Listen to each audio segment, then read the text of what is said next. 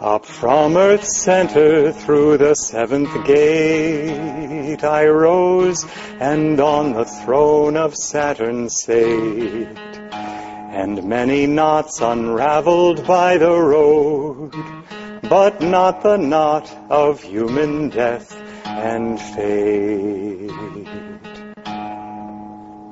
There was a door to which I found no key. There was a veil past which I could not see. Some little talk a while of me and thee there seemed, and then no more of thee and me. Then to the rolling heaven itself I cried, asking what lamp had destiny to guide her little children stumbling in the dark, and a blind understanding heaven replied.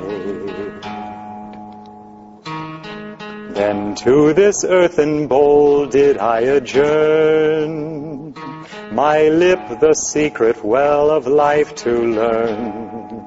And lip to lip it murmured, while you live, drink, for once dead you never shall return.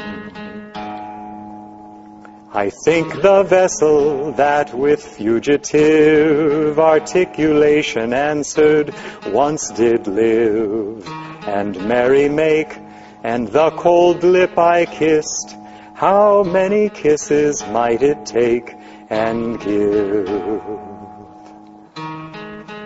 For in the marketplace one dusk of day I watched the potter thumping his wet clay, and with its all obliterated tongue it murmured, "Gently, brother, gently pray."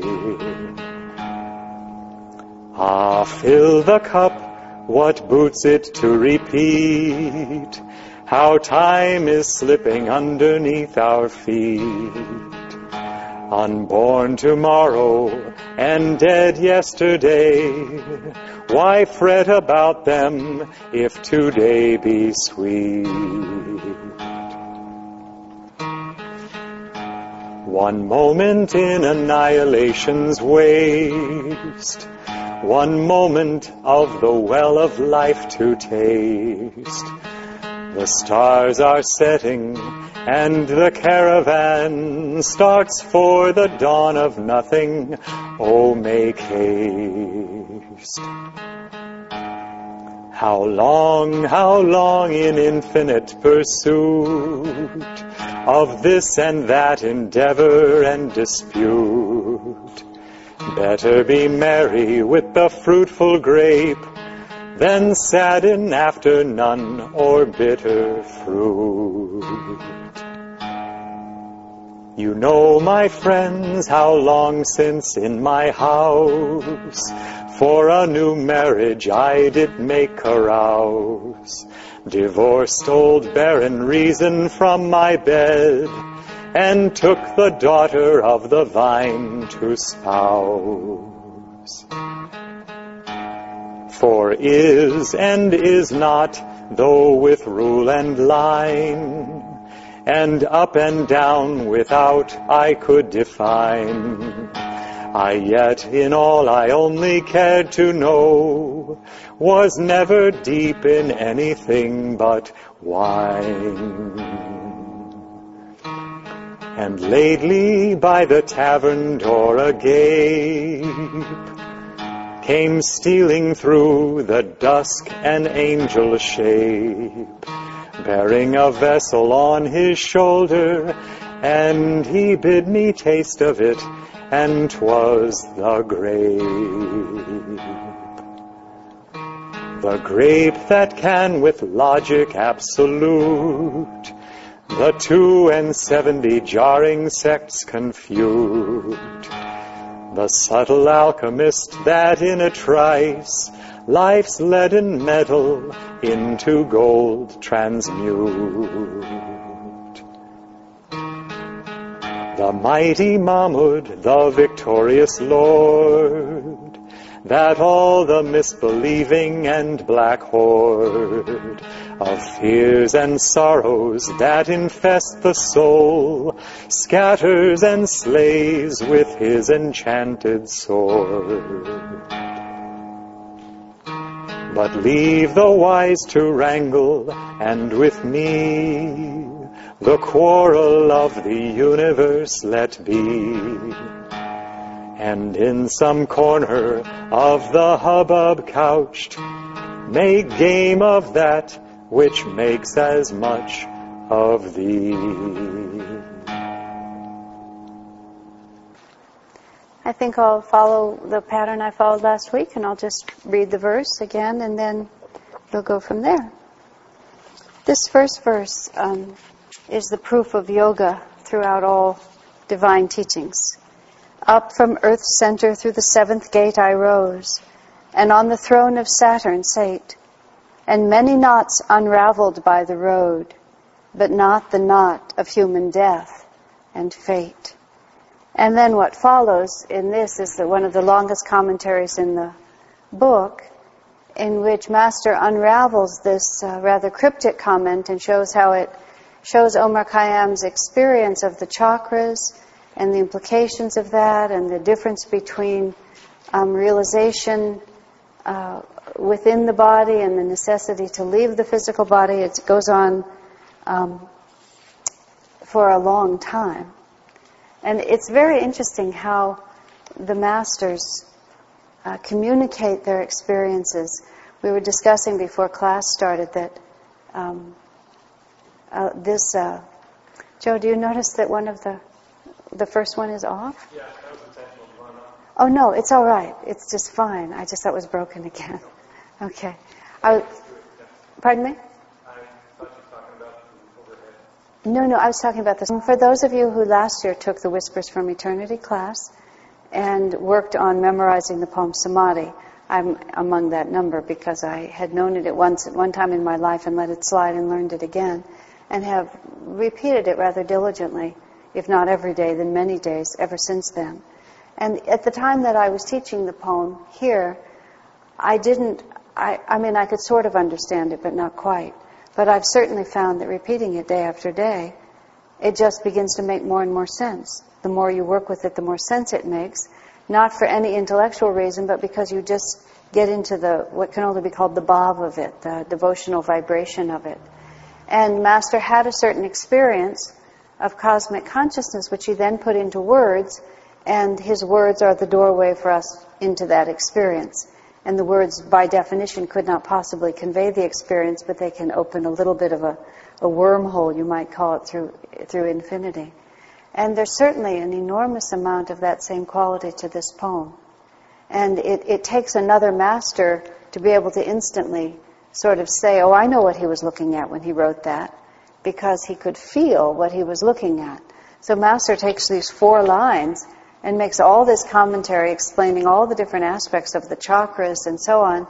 Not that Omar Khayyam explained them, but that they were all implied by those 4 lines that he wrote, and Master knew that. And so for us, in the same way that this poem, when Master told us to memorize it and say it every day, because it would help put us in tune with where we're trying to go, so these rubaiyat just repeated, even if we don't have necessarily a sense of driving intellectual relationship to it, it's vibrational.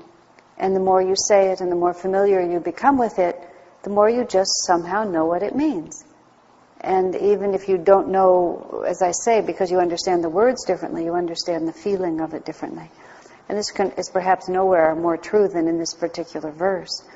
Now there's an aspect that Swamiji writes about, and he took the trouble to make an editorial comment. I think the editorial comment is where he talks about it.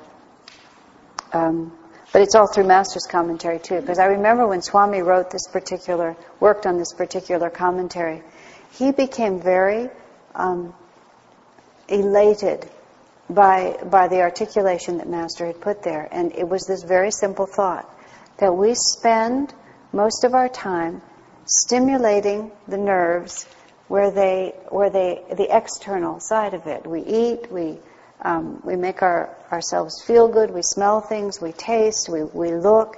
And what we're really doing in all these ways is we're stimulating ourselves from the outside in, the nerve endings at the outside. And we try, conceivably, as he describes Frank Laubach trying, to see the divine in that experience.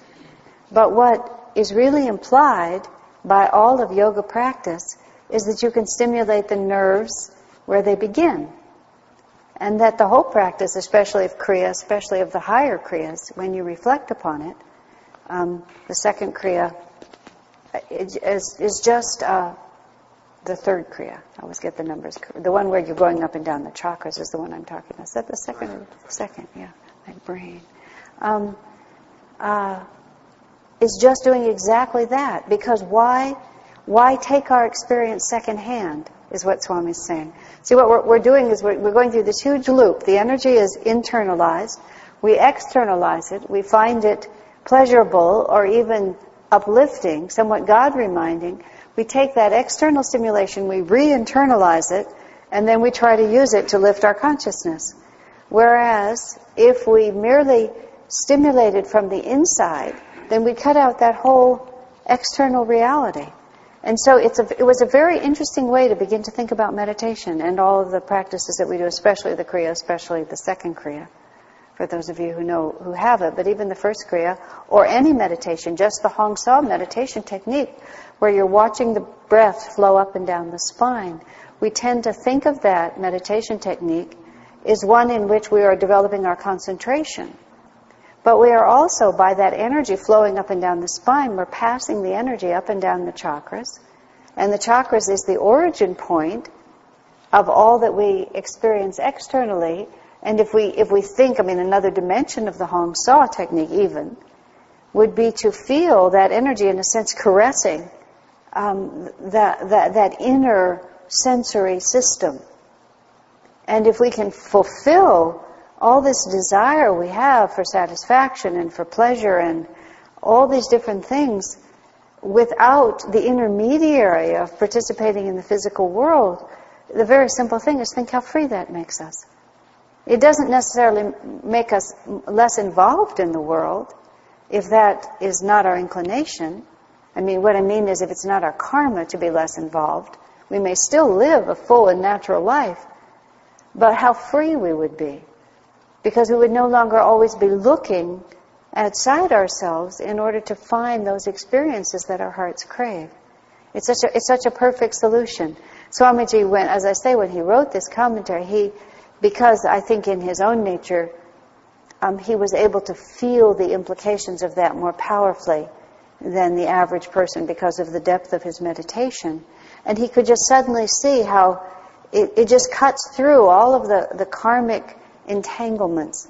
In a later chapter, one of the later quatrains, there's the line, which is a very important line, when it talks about the purpose of renunciation is not to despise the world, but merely to become detached from it.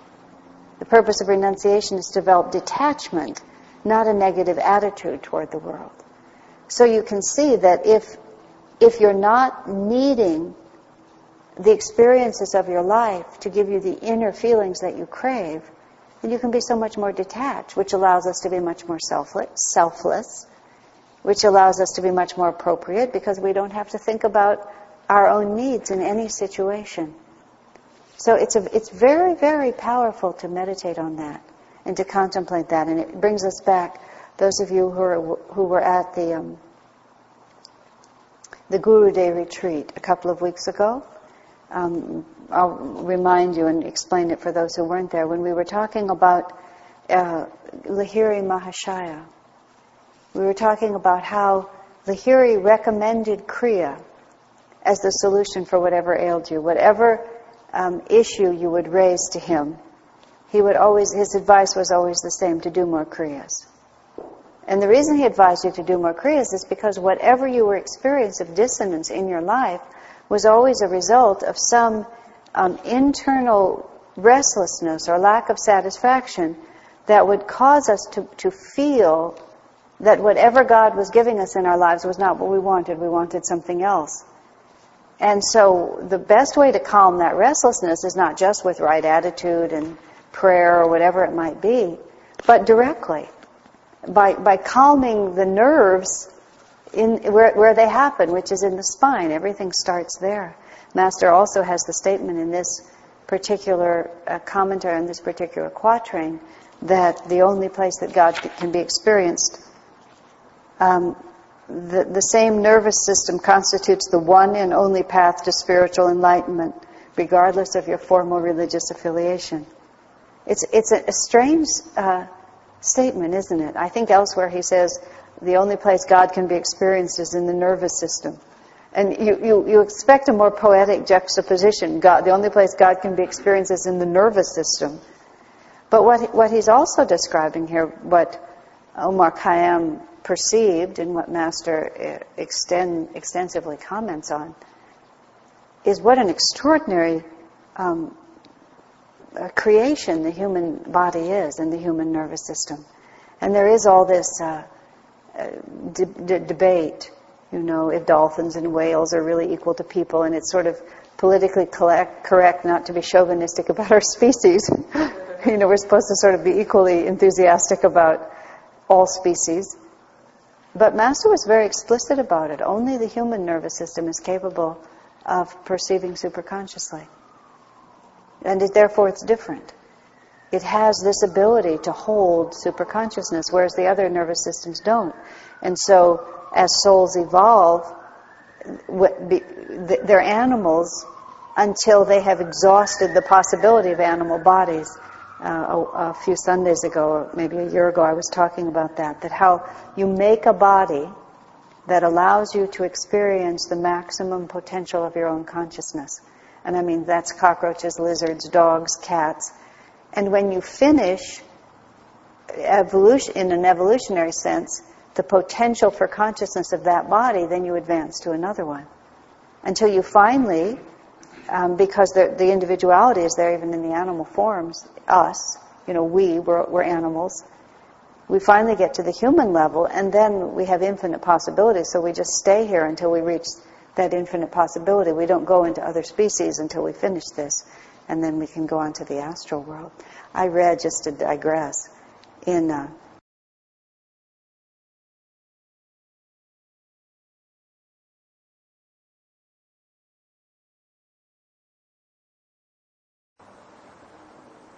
the chapter in the autobiography of this resurrection of Sri Yukteswar, the most intriguing line, which of course has always been there, but I noticed it this time, when he spoke of the fact that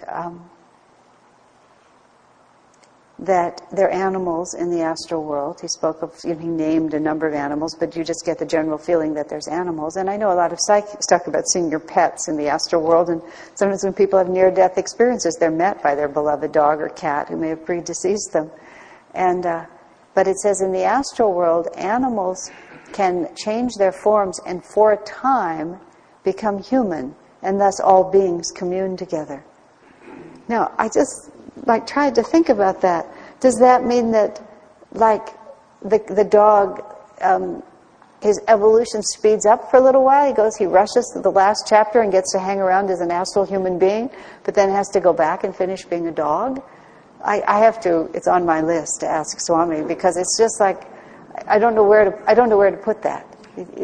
I mean, there's certain things in that chapter, like he talks about mermaids and leprechauns and fairies, and these are the kinds of questions sometimes when I ask Swami, he gives me the eloquent response, which is, it's just who can make sense out of it from here? But it's interesting, isn't it? Swamiji, in that context, you may remember a few years ago when he came, he'd had some notable experience with a dog. And so he was talking about dogs, and he said he observed that dogs, and by extension all animals, as he put it, are just people. Meaning that you have the same fundamental ego structure that's just expressing in a more limited way. And it's just that, we're all this nugget of individuality seeking ever-increasing awareness. And if you're at the dog level, you're just at the dog level, but you're not fundamentally different than you are as a human in the way your system works. It's just that it's much more sophisticated by the time you're human. It's fascinating many of you are much more involved with animals than I am, but it's very fun to sort of just see them as fur people. When Swami told that story about the dog, I can't possibly imitate it, but I watched it on a video, and he, for a moment, imitated a dog's face, and I was watching it on video, and I froze it, and he just totally entered into dog consciousness. And of course he had a human face, but he looked totally like a dog, because he just went there. He just went to what it would be like to be a dog, and he was a dog, because it's all vibrational. Very interesting, isn't it? And that, of course, some dogs are really at the end of being dogs, and so their faces look much more like humans. You see it all the time. So I may remark that monkeys look like fallen humans, because they're so, some of them are so expressive, it's just uncanny. In fact, I saw some little bit of a documentary once about some unique gorilla or ape, one of those kinds of animals, who his whole life walked upright. He was with civilized people most of the time, but he never walked down. He always walked straight up. It was clearly was someone who just got punished and had to go back, but he wasn't really going to quite give in to it. Master said, you only do that for one lifetime. You rarely go back to the animal level, except when you're just transitioning out of it, and then you can waffle for a while. But once you've really transitioned out of it, he said, you'll only get, if you fall, you'll only fall usually for one lifetime, and then you come out again. And that's, in extreme circumstances that happens. Bizarre, isn't it? It's bizarre on one level, and on the other level it's not bizarre at all, because it's all just this one extremely orderly, integrated system. That's sort of what this chapter, this quatrain to me was about. It's just like one extremely orderly system. And Omar Khayyam, back there in a completely different context, just meditated, prayed, did yoga, went internally, found the same thing that Yogananda found, that the sages have found, that Teresa of Avila found. Everyone just finds the same thing, because that's the way it works, folks. And even as Master said, the dog, when he's hungry and he wants to concentrate on the food, he gets a line in his brow right here, because that's where the concentration is. You just find it. So our Master said, oddly, but not necessarily, that if you could only have one technique on a desert island, if you took energization with you, you would, quote, discover all the others. Because it's inherent, it's just there. Fascinating. Any comments or thoughts? Okay. This is a beautiful verse, number 32. There was a door to which I found no key. There was a veil past which I could not see. Some little talk a while of me and thee there seemed, and then no more of thee and me. And that's a wonderful one just to say over and over again, isn't it? Because that's often how we feel, isn't it? The door without the key, the veil that we can't see through, and this sense of separation, and then the promise that at a certain point, even though there is this sense of separation, that the sense of separation will go away. And we talk about it, he talks about it a lot in this section. And I won't go into it greatly here because there's others. I was thinking again of the Samadhi poem, Thou art I am thou, knowing, knower, known as one. And just as simple as that. And so there, and he talks about it, I'll just go on to it because it's the one where he talks about annihilation, but it's a little further, I think, the nothingness. Then to the rolling heaven itself I cried, asking, what lamp had destiny to guide her little children stumbling in the dark? And a blind understanding, heaven replied. Swami remarks that this may seem like a very uncompassionate remark on the part of God, but the comment really comes out of the compassion of Omar Khayyam, because once the saints begin to see this world for what it really is, and then they look back and watch people looking everywhere for satisfaction except the one place where it will be found, which is doing everything they can to stimulate their experiences externally and doing nothing to strengthen their experiences internally. And so Omar Khayyam says, what help is there for these people? And basically heaven says, not much. Just this sort of blind understanding that just gradually causes us to crash against the walls again and again and have these karmic experiences again and again, and then very slowly, we gradually get free. But he also talks, the outcry of Omar Khayyam on our behalf is also an indication of the compassion that the Great Ones feel for us. Because these masters return again and again for no reason except just to take care of us. They don't have to come back to this world. This is what every week in the Festival of Light we repeat this. Greater can no love be than this, from a life of infinite joy and freedom in God, willingly to embrace limitation, pain, and death for the salvation of mankind. Such ever has been the sacrifice of the great masters for the world. And then there's the other section where we say, who are we in reality? For what end were we made? The devotee asks that question. And then the divine answers. Ever and again, through your awakened sons, the answer comes. And so even though this quatrain asks the question, what is there to lead? And the answer is just this blind understanding, this non-understanding that humans have. But the real answer is the return of the Great Ones to tell us. Because we don't have ourselves to lead us. We have to look to those who are wise. And it also says in here that one of the first steps toward wisdom is to realize that my own understanding is blind. And that try as I might, I can just keep working at trying to figure it out, but there's just a point at which one just has to say, I really can't do this on my own. And humility is so fundamental to success in any endeavor, especially the spiritual, but really in all endeavors. Because, especially humility in several ways. Humility in the sense of really realizing that I don't understand. What was I going to say that? Is like we get this false pride that causes us to think that I have to do this myself. Whatever the task may be, the job that we're trying to do, or solving our personal problems, or coping with whatever God has given us, instead of expanding our consciousness to include other human beings or upward to include God, we feel that what is really being asked of us is that we do it ourselves. And the blindness of our understanding sabotages us in many ways.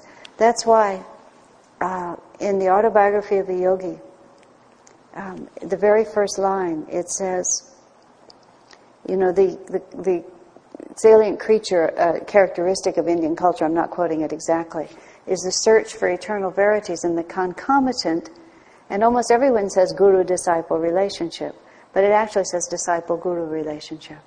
It's just very interesting, because the guru is always the same, but the disciple has to become engaged, or else there's no relationship.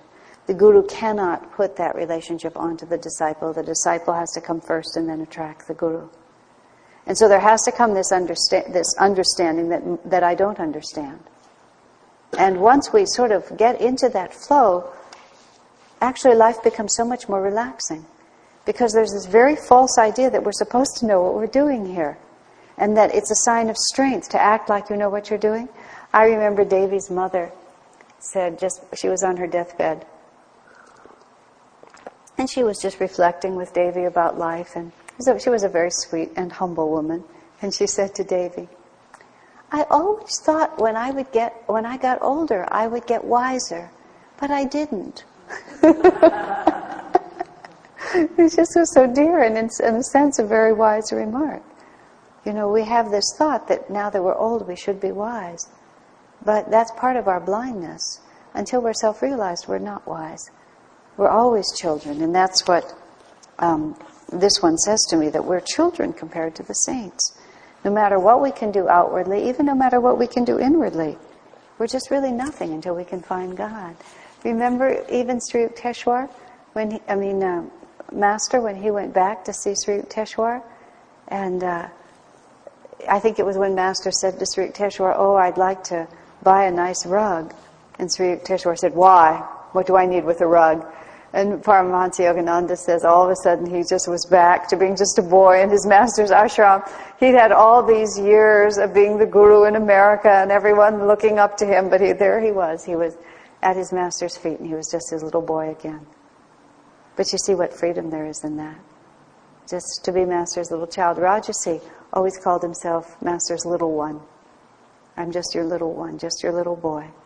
And master would say to him, you know where your power comes from, don't you? And Rajasi said, yes, sir, I know it comes from you.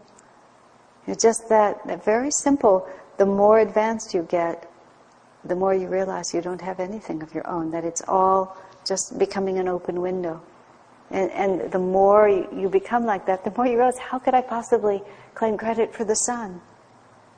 That's what it is. The sun is shining through you, and you're supposed to get all important because the sun is shining through. It just appears ludicrous. But in our blindness, we think otherwise until we become free. Any comments or questions or thoughts? Number 34 says, then to this earthen bowl did I adjourn my lip, the secret well of life to learn. And lip to lip it murmured, while you live, drink, for once dead, you never shall return. All of these are all very esoteric, aren't they? And they're all about these events, states of superconsciousness. And this is, Master writes us, this is moving from Nirvikalpa Samadhi back into Sabbakalpa Samadhi. In other words, from being, do I have that right? From Sabbakalpa to Nirvikalpa Samadhi, from the time of just being in a state of awareness that you're completely unconscious of the external world, to be able to hold, as Master describes it, that complete awareness of God while you interact in the world. This is not a problem most of us have to face. We always, in fact, used to always joke in the early years of Ananda, when we were all first learning about these things, there would be people who would be felt it was extremely important to understand these distinctions of the many different shades of samadhi. And to some of us, it always just seemed like, this is not really the issue right now. But nonetheless, the mind gets interested. But there is a lesson here, because it is to learn to see God in creation and to not feel that there's any separation between any aspect of our lives. You know, this is the negative side of renunciation, and this is the chapter where it has that renunciation is essential to the spiritual path. Its purpose, however, is to help us overcome attachment and not to prove our love for the Creator by abhorring His handiwork. And so there's this very fine line that you have to walk when you become a devotee, which is, it is the difference between Sabbakalpa and Nirvikalpa Samadhi. When you reach the highest state of Samadhi, you see the divine everywhere. You don't have to separate yourself from it in order to feel it. In lower stages you do. And as above, so below. And when we model our lives, we have this very fine line that we have to walk. Because renunciation is essential on the spiritual path. We can't get to that state of freedom by merely indulging our senses. We have to learn discipline. And there's other quatrains here that make such a point. There's just a point. It's not for weaklings. Willpower and devotion, Master says elsewhere. Willpower and devotion, and courage to really follow the path. We must become renunciates. We have to renounce all the attachments of the ego, all the desires of the ego, all the comforts of the ego. Sister Gyanamata talks about that so strongly. She said, God sends us tests that have no other purpose except just to discipline our ego attachment. There's no logic to it. You can't rationalize it out. You don't even know why it comes to you. It has just the purpose of breaking the ego's desire that says, I want this, I have to have that, I'm only comfortable if I have that, this is what I want. To just become very detached. You know, now it's not popular to do the kind of austerities that have always characterized religious life, but you have all the stories of monastics flagellating themselves and living on very limited amounts of food and sleeping sitting up and using a hard stone for a pillow and throwing themselves into the thorny bushes and all of these different things which for the average person just seem crazy. But they're not crazy at all if it's a genuine inspiration from inside yourself, because what you're trying to do is you're trying to teach yourself by these admittedly exaggerated means detachment from everything that you normally think that you want. That's what the Bhagavad Gita says. What's day to the worldly person is night to the yogi. What's night to the yogi is day to the worldly person. You know, luxury, the praise of people, great wealth, great worldly power, all of these things are things that the average worldly mind, the mind that's committed to the world as primary reality, quests after. But the devotee looks at it and thinks, why would I want that? There's a very wealthy man that I read about, in the Time magazine. He was invited to this huge meeting of other wealthy people for some reason or another. He's one of the wealthiest men in the world, but he's extremely eccentric. He owns one pair of shoes. You know, he just has done nothing at all with his wealth. His answer was, you can only wear one at a time. You know, it's just like, why would I need more than that? A very different sort of way of thinking about things. I personally own more than one pair of shoes, so I can't put myself out there. But nonetheless, there's still, you reach a certain point where you realize that's not what's going to make me happy. I need to become detached from that. I need to renounce this inclination of my ego to pamper itself. In whatever form that takes. Master did not advocate extreme external austerities. He advocated a more moderate external path, but there was nothing moderate about the internal path that he advocated, and we mustn't fool ourselves with this and think that we can get away with it. And so the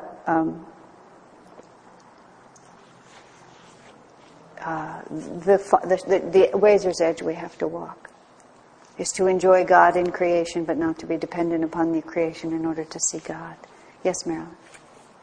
The sadhus that... Pardon me? The sadhus who do austerities, like keep their heart, is that the same type of thing as the flashlight, or is that, do they have different goals? No, it would be exactly the same thing. It would be to just set yourself some kind of a goal. The question was about sadhus in India who do extreme physical austerities. You know, Swamiji talked about, for example, ones who resolve never to sleep or hold a hand in the air or something. And I don't remember where Swami wrote this. Maybe it was in a talk, maybe it was he wrote it. But he talked about seeing at the Kumbh Mela many sadhus who had done extreme things, and most of them were grotesque from those austerities, and it was hard to feel inspired. And just when Swamiji was thinking, this is a grotesque practice, a monk came by who had followed similar austerities for many years. He'd never lain down for 25 years. He always was standing up. And most of the men who'd done that, their legs were very distended. But this man was perfectly formed and radiant. And just whatever it was, it agreed with him. And strange as it might seem to others, for him it brought him into a greater state of spiritual awareness. Once Swami was asked how much austerity is enough, and his answer was that which you can do with joy. He said, at the point at which you no longer feel an inner joy from what you're doing, then you need to back up a little bit until you find that place. And of course that's not the same as pleasure, because it may not be pleasurable, but nonetheless you can feel great joy because you know you're doing what you should be doing. All of it is just to go against the natural tendencies and to train yourself to be detached from those natural tendencies. I mean, just think about anything. All the little things that we feel we have to need. Oh, I can't sleep unless I have the right pillow, and I don't like that kind of food, and this doesn't really agree with me, and oh, it's a little cold in here, and I don't like it when it's hot, and this seat is too hard, and oh, my elbow hurts, and it's just constant, never ending. It's never ending. All of us. I have all my little routines that have to be just so. But really, we're just so bound by that. And, you can discover if it's all there and it's all right to have it. I mean, if it's coming to you and it's just part of your life, sometimes you do yourself more damage by trying to eliminate it. But at the same time, we mustn't ever think that our happiness or well-being really depends on it. Remember that man who said to Master, I cheated death 3 times with carrot juice? And Master answered, look, when death comes calling for you, you could bathe in the stuff and it won't save you. Meaning, don't kid yourself. And so even as Master said, don't pamper yourself too much. Also his advice for child raising, he said, don't pamper your children too much. Let them be a little cold, let them be a little hungry. Don't always just feed them when they're hungry and put sweaters on them when they're cold. He didn't mean to torture them, but he meant to encourage in them a kind of wholesome stoicism. where they don't feel that every little discomfort has to be assuaged. And sometimes it's good for us. You find yourself without a sweater, instead of rushing to get it, just endure the cold a little bit, or the heat without complaining. And something is given to you don't quite like, just accept it. Practice. Swami can go to the dentist without Novocaine. That's a little more than most of us can do. But, maybe we can have a little thing on our plate and eat it even if we don't like it. I know that Swamiji doesn't like beets. He says himself now, he says, I am a finicky eater. He said, there's no point in just really pretending anything but that. I am a finicky eater. And once I was determined that he could learn to like beets if they were cooked in the right manner. So with his permission, I made an attempt. And of course he didn't like them at all, but he said, I don't want to be bound by my likes and dislikes. So he put a little bit on his plate and tried to enjoy it. But just that simple statement, I don't want to be bound by my likes and dislikes. Every so often, just break them. Just do something you think you can't do. Just for the sake of developing your willpower. I don't mean, eat something you're allergic to. I'm talking about likes and dislikes. All right?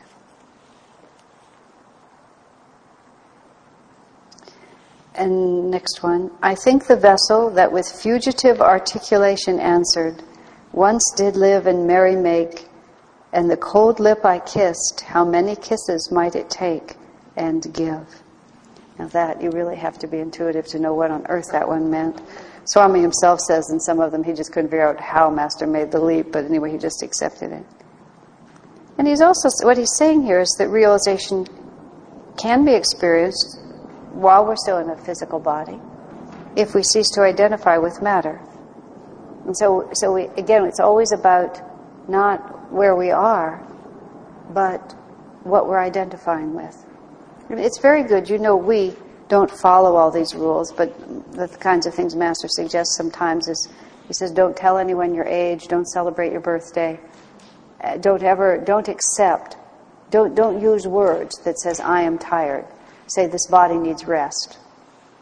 So that you always keep a little bit of a distinction between the body you're living in and yourself.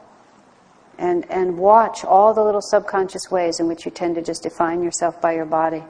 Those things may seem small, but those habits are strong.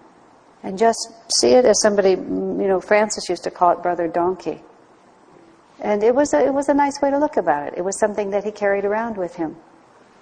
But we can experience the divine even while we're here, and our physical body is not separate from the divine, but it doesn't define us. We are one with the infinite, and we merely live in this space.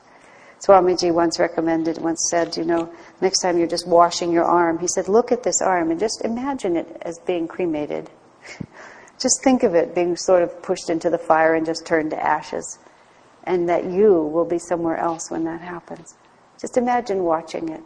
And all of this great care and concern for it. Just every day think about it just burning up. And just see yourself having entered this body and leaving this body and entered many bodies and leaving all of those bodies. Don't feel either limited or identified with it. And yes, Brenda. I'm sorry, what did you say? Did I by accident?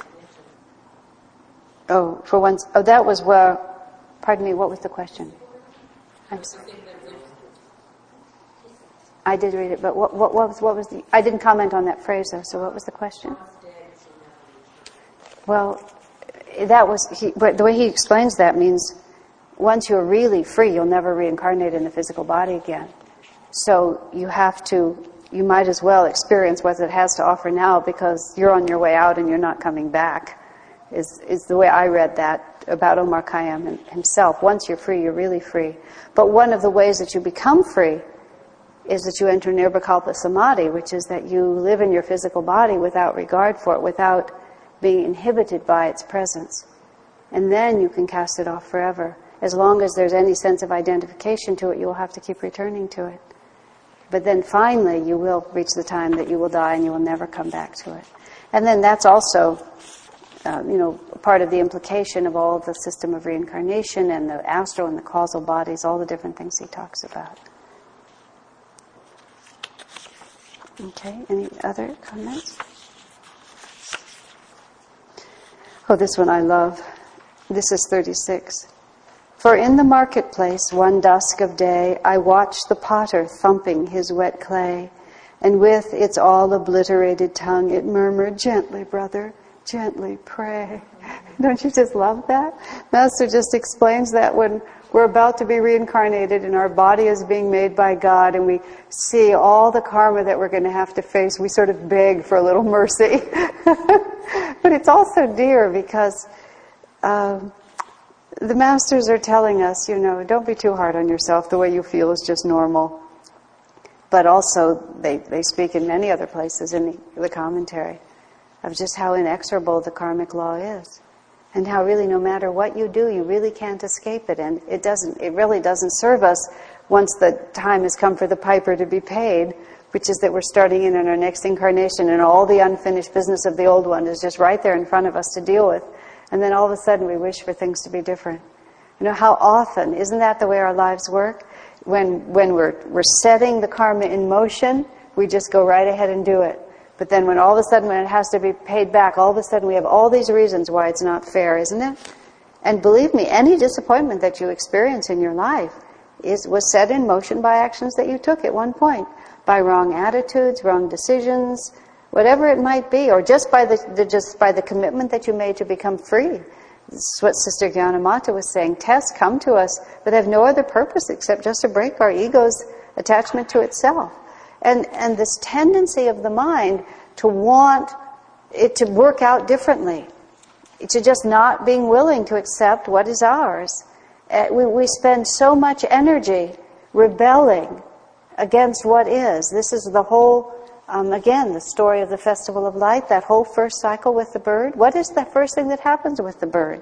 God says to him, these are the rules of the game. This is what you're supposed to do. The bird goes out, and in his blind understanding, he has these experiences, and he likes the way it feels. And he says, no, that's really not the way it is. This is the way it is. I know that this is what God told me. He said I had this mission to fulfill, this generous life to live, to share with others. But what else is wisdom if not to keep what is mine for myself? And so the bird enters the second stage, which is first, as it's commented in here, there was a time when we lived, a couple of quatrains ago, there was a time when even this physical body was part of the divine. But we got lost from that, didn't we? And the little bird is flying around on this mission from Spirit, but he says, no, no, no, I want to do it my way. And so it enters that stage which is called the revolt. And really, that's what all of us are in, whether we, articulate it all the time or not. But to some extent or another, we resist what happens to us. There it is. Life is just like that. This is the way what God has given us. This is what our own karma has created for us. And instead of embracing it with enthusiasm, with the absolute understanding that this is the way it's meant to be, we revolt against it. And we suffer. And we suffer enormously because of that revolt. We're just thinking that if we say, oh, gently, brother, please, gently, that somehow that's going to affect all this energy that's put in motion. It doesn't. And that's where the bird moves from the revolt to sort of trying to dictate what reality should be to the quest where the bird actually tries to understand how things actually work without trying to impose upon the world around you this blind understanding. Do you see? It's an amazing little journey that's described every week when we talk about it. And it's all through this section, especially in this one, Gently, Brother. That's the revolt. We have to come out of that. We have to just go into the quest. All right, Lord, this is the karma I've set in motion. How do I get out of it? And then just do it without complaining. We may not have the energy to do it. There's two different levels of delusion. One is the delusion where we say, I know what I should do, I'm just not ready to do it. And the other that says, no, that's not what I have to do. Right? It's not really up to me to change, it's up to them to change. This is not really right. This shouldn't have happened this way. It's not the way it is. And that's your Swamiji once was very strong with this man. He says, you're not only ignorant, he said to him, this man really deserved it. It's very rare for Swami. He said, you're not merely ignorant, you're double ignorant, because you're ignorant of your ignorance, he said, and therefore we can't even help you. And so it's all right to say, I don't have the strength, Lord, you have to help me. I know what's right, but I'm not ready. Even St. Augustine said, make me a saint, but not yet. Right? It's all right to say that. I will be good, but not yet. But don't say, I'm going to get to God realization by some method that isn't the true method. That's not the real teaching. Everything happens by the will of God, but not this. Everything is karmically ordained according to what is right for me, but not this. I mean, just think how often we do that, whether subconsciously or consciously. And think how useless it is. It's pushing on both sides of the door at the same time. You know, God is trying to push us through this way, and we're trying to push this way, and everything just freezes, and we wonder why nothing is happening. That's why we say every week, move from the revolt to the quest. Ask yourself, am I in the revolt or am I in the quest? You don't have to be enlightened, you just have to genuinely want to know. That comes up in later quatrains too, the difference between constructive doubt and negative doubt. Okay, let's take a little break. The question is the illustrations in this book. The illustrations are modern and were created for this edition. The artist's name is no doubt listed somewhere. I don't know. She's not a person that I know. So, yeah, she's not a person who's part of Ananda. She's someone that I believe Prahlad, who was in charge of putting this book together, met, and he really, really liked them, and Swami liked them, so she created them. She sort of does a backward style. I think she makes everything black and then scratches the picture out of the black. And I don't know what her basic medium is, but they're very unusual. And so I've been told that she may do more for the next edition of the book. And she did all of these? Let's see. In all probability she did, because they certainly don't look like anything that would be they look like they were individually created, you know. This is interior illustration, and this is a different person for the cover. Nirmala did the cover, but this is just these could well be close-ups of things that are in pictures. I'm sorry, it says here Debbie Hanley did the cover. Okay, whatever. Okay, but the drawings were done by someone else. The cover wasn't done by the same person. And Prahlad was the art director for the whole thing. And it's actually, it's the most beautiful book that Ananda puts out by far. So it was really a well-done piece of work. This was the first, this was, as I said at the beginning of this class, this was the fulfillment of an instruction from his guru from 50 years before. So Swamiji really felt that it should have everything that we could possibly give it. Okay. I don't understand the illustrations myself.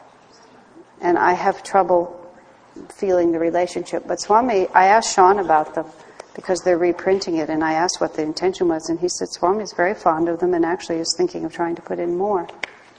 I have trouble finding the inspiration in them, but I have to confess I have never really studied them at great length. I mean, her talent is unmistakable, and Swami felt that she did.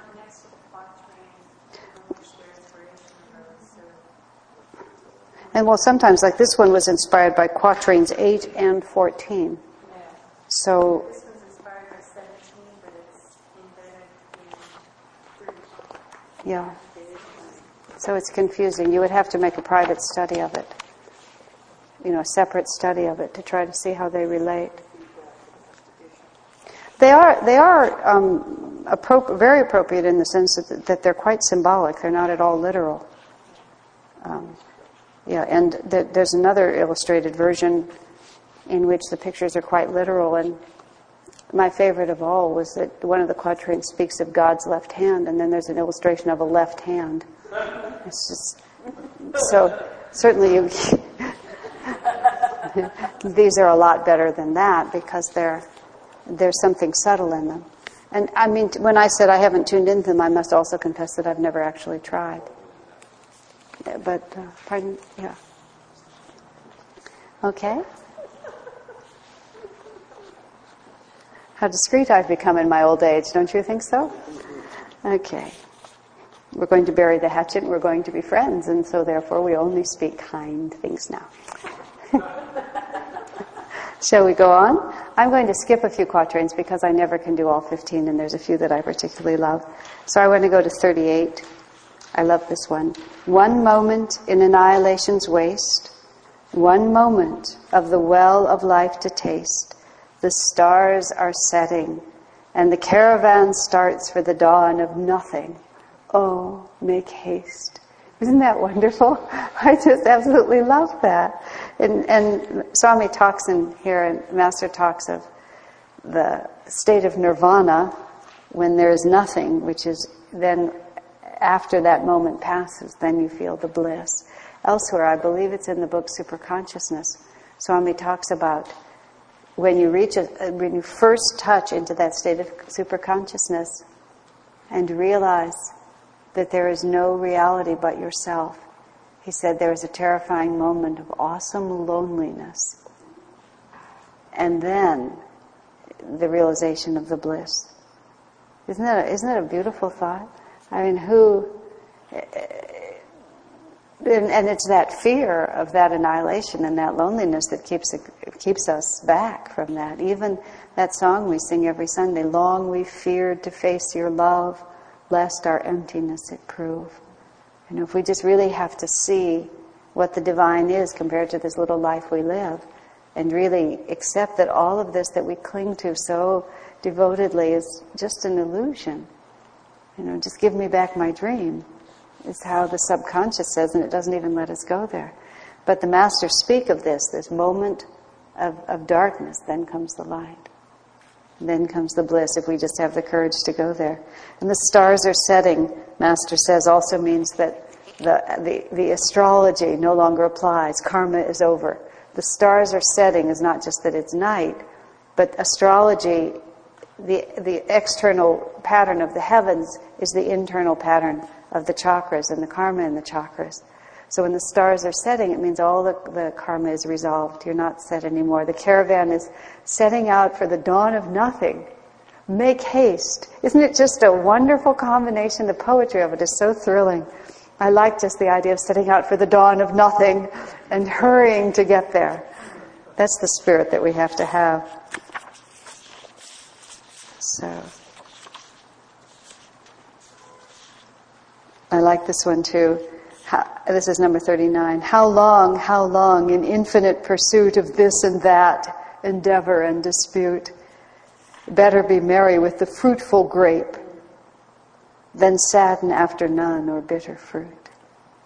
And he's trying to spare us. Look to the divine, otherwise this world will become so unsatisfying to us, and we'll become, this malaise will set in. So you sadden after nothing. I mean, there's just nothing in this world to hold you. How many people are just sad because there's nothing that attracts them? It just didn't come out the way it was meant to come out. I was just feeling that. I was sitting in the chair in our bedroom just reading God is for Everyone.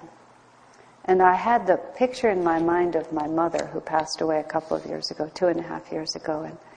And just thinking of her as a child with all of the hopes and aspirations, and then just thinking how her life turned out. I mean, because she's lived and died. It wasn't that her life was by any means a disaster. She was very ill for a number of years at the end. But I was just thinking how it just...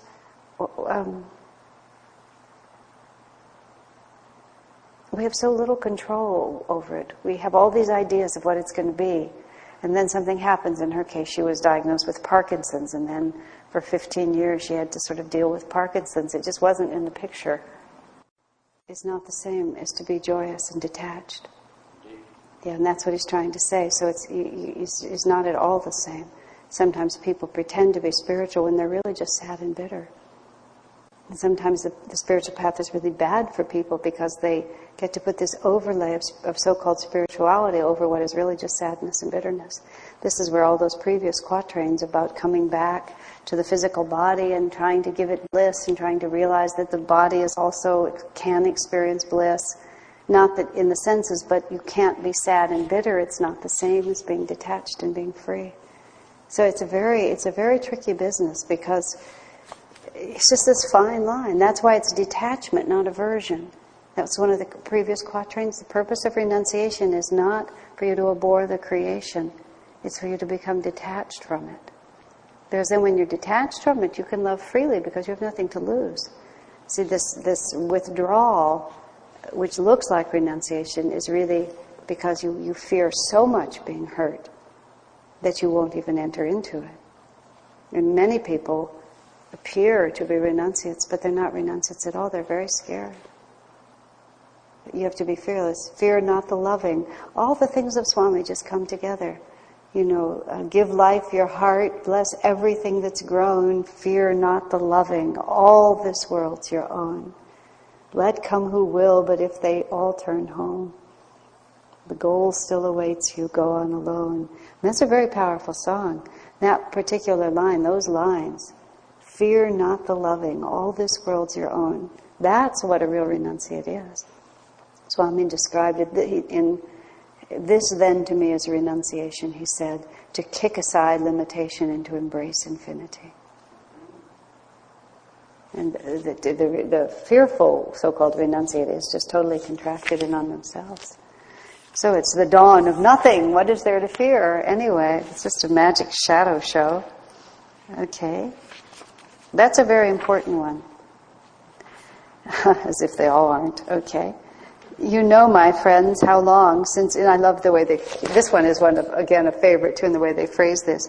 You know, my friends, how long since in my house for a new marriage I did make carouse, divorced old barren reason from my bed, and took the daughter of the vine to spouse. And of course, this is him saying that you really can't think your way to divine awareness. And we try so hard to think our way. We want it all figured out. And then you see there's the little bird and he's flying, and night fell, and the little bird says, how can I fly in this darkness? And to me, every time I read that, that's like everything was going fine because I had it all figured out. I floated with the wind, I had it pretty together, but then all of a sudden this totally unexpected thing happens, which is it gets dark. In other words, I can't figure it out anymore. I can't see where I'm going. My little systems have broken down. I don't know what's happening. And the night whispers, surrender to me. Peace awaits you in the unknown. Oh, really? Now, what gives you the courage to do that is when you let go of your reason, and not your reason, but you let go of your need to be able to rationalize it all out, because you're trying to step into a realm where that part of you can't go. Just by definition, you can't take it there, because it's a realm that transcends it. It doesn't defy it. It's not like it's unreasonable. It just transcends it. Reason is deductive. You put the pieces together. Intuition just simply knows. You just know that it's true. You don't even know why it's true. It just is true. But reason has to find all these ways. You can only go so far. And so when the devotee reaches a certain state, you divorce reason. Because you don't need it anymore. It's just an old barren thing. And this is where Swami has this wonderful line. Master has it, reason is barren. How can wisdom be its offspring? It's a colorful way to put it. Reason is a mental faculty. Intuition is of the soul. Very, very... And learning that balance, of course, is a lifetime pursuit. Because merely because what you're suggesting is unreasonable doesn't mean it's intuitive.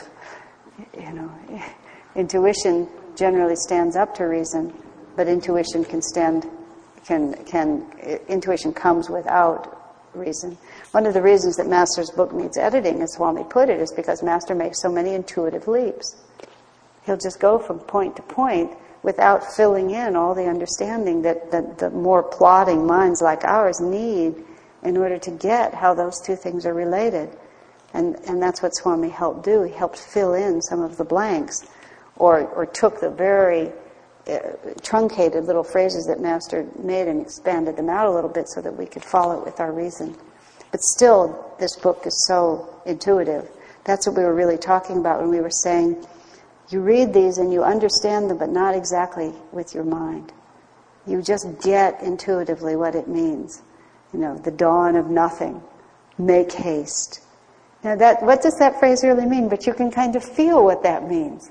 And you feel it with this exhilaration that's much more than if it were very long and wordy. You just get it. It comes to you that way.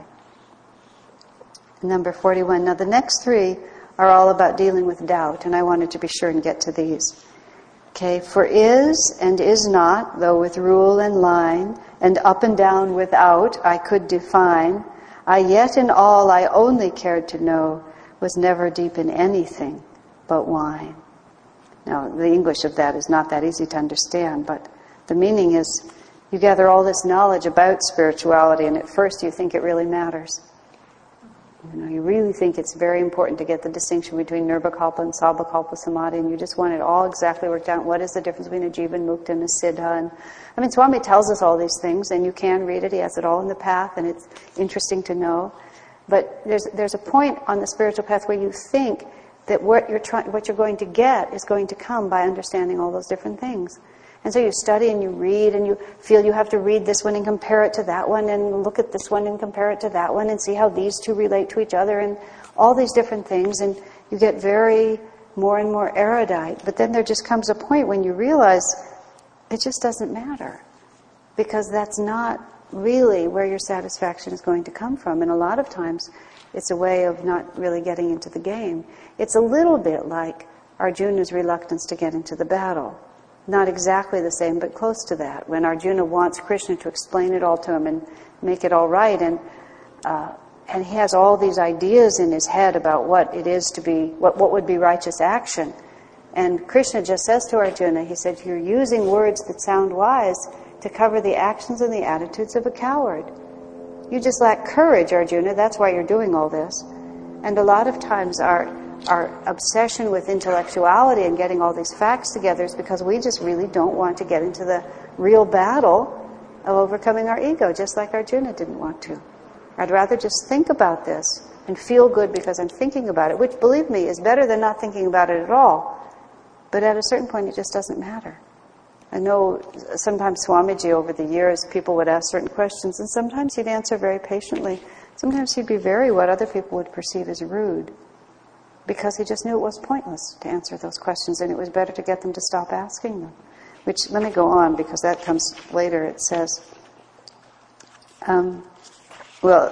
this is number 42. And lately by the tavern door agape came stealing through the dusk an angel shape, bearing a vessel on his shoulder, and he bid me taste of it, and 'twas the grape. And he's saying there that the grace of God comes, and that's how the power is really transmitted. It's not from all this thinking, defining this, getting that straight, getting all of it lined up. And then comes the last one. It's the commentary to this last one that really explains it. Yes, this is it. The grape that can with logic absolute the 2 and 70 jarring sects confute, the subtle alchemist that in a trice life's leaden metal into gold transmutes. And this is really about how to resolve doubt. When ecstasy comes, Master said, everything goes. What we seek so painstakingly with our reason, the angel shape comes and just gives us this experience, and then we know. Many years ago, there was this man who was actually doing an interview for Swamiji for a magazine. And he sort of also, as people are wont to do when they have that opportunity, suddenly the line between the magazine and the personal counseling gets a little blurred. And but that's sometimes the best way to give the interview anyway. But this man said 2 things that were very notable. First, he said that he was a Gemini, and that he always needed to keep finding new teachings and new things to keep him interested. And Swamiji's answer was, he said, yes. He said, going in circles does give one a certain sense of accomplishment.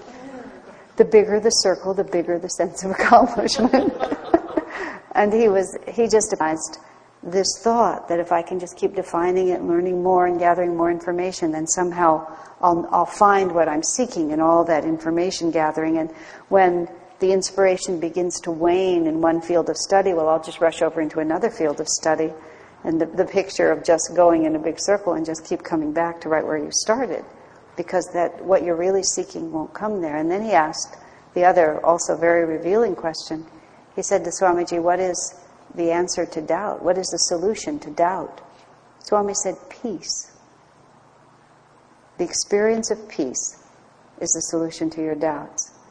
Now, obviously, this man was trying to solve his doubts by gathering more information, and Swami was telling him, you'll never solve your doubts that way. You'll only solve them when you have an experience of a level beyond your doubts.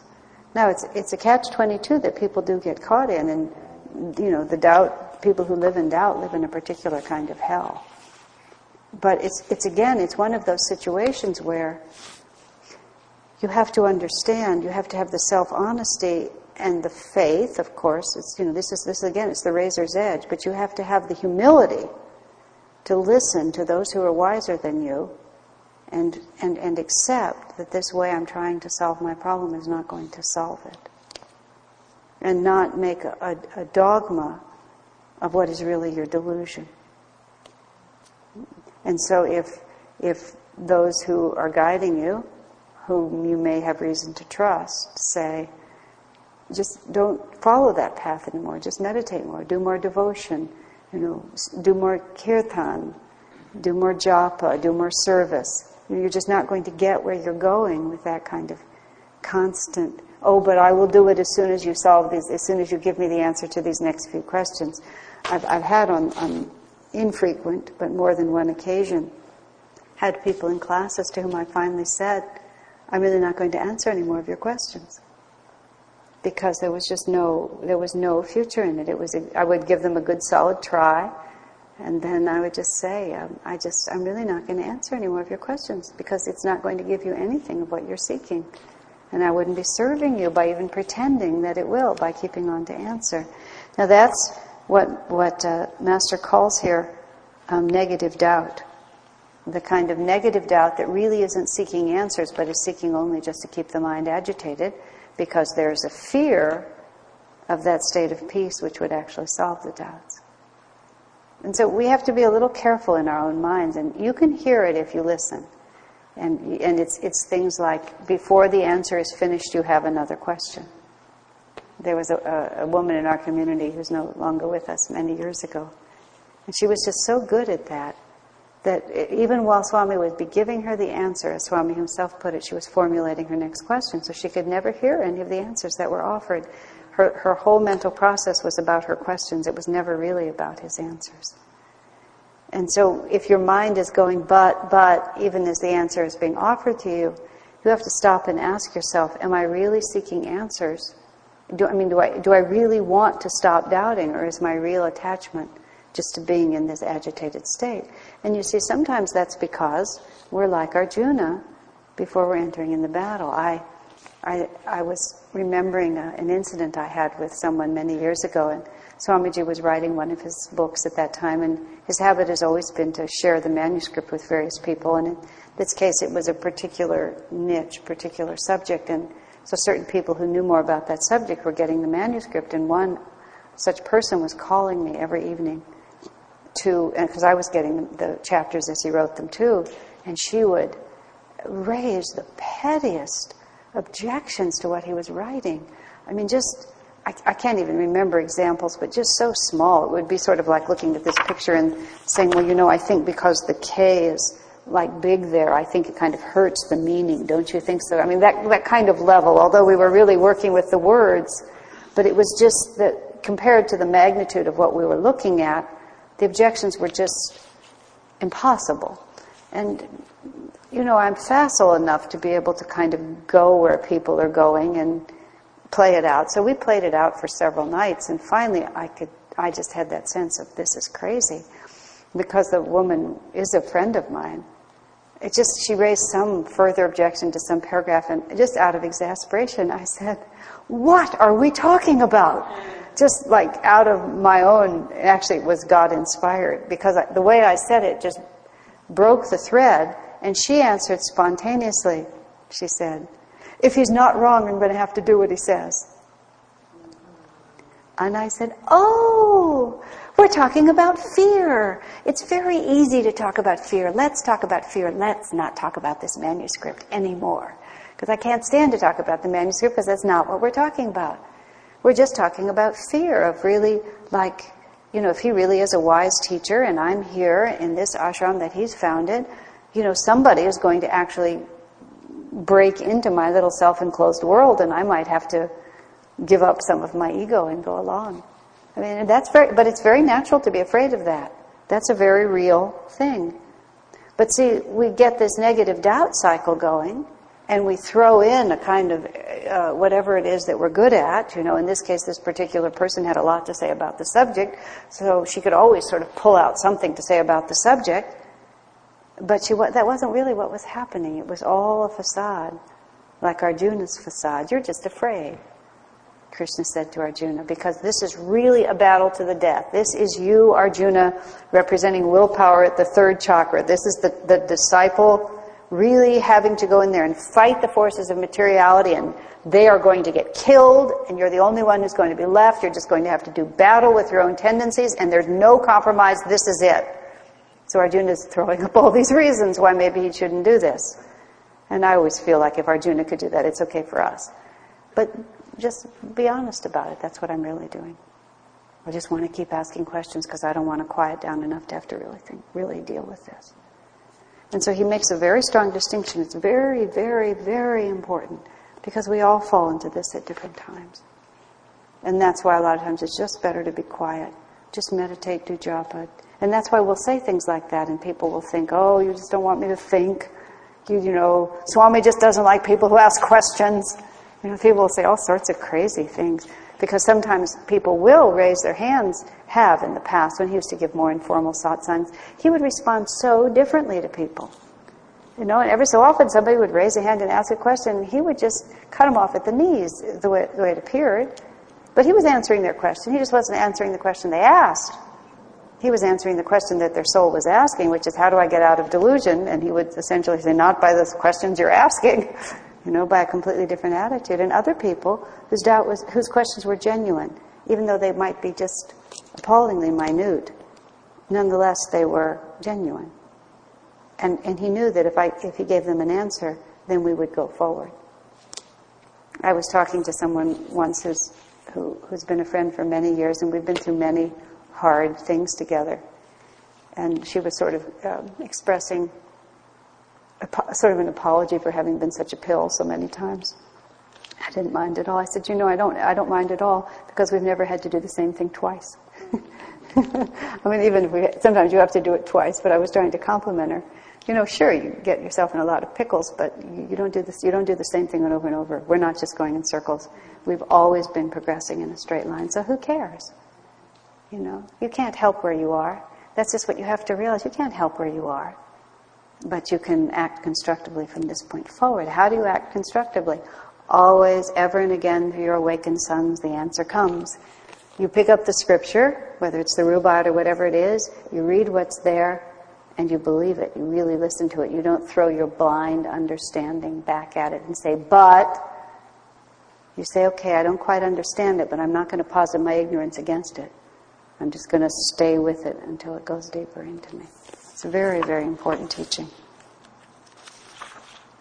Okay. The mighty Mahmud, the victorious Lord, that all the misbelieving and black horde of fears and sorrows that infest the soul scatters and slays with his enchanted sword. The soul is stronger than all delusion. We mustn't ever forget it. Ignorance vanishes with the light. And life is a battle, folks. There's no way around it. And the last one. But leave the wise to wrangle, and with me the quarrel of the universe let be, and in some corner of the hubbub couched, make game of that which makes as much of thee. And this, the commentary tells us, it's just going to be an endless battle of light and dark. You might as well just consider it a good competition, and when, as Master says, when the karmic ball is thrown to you, then just toss it back with a joyous laugh instead of weeping and wailing and all that complaining. It's just going to be an endless show of ups and downs. Just an endless story of win and lose and success and disappointment and youth and old age and life and death.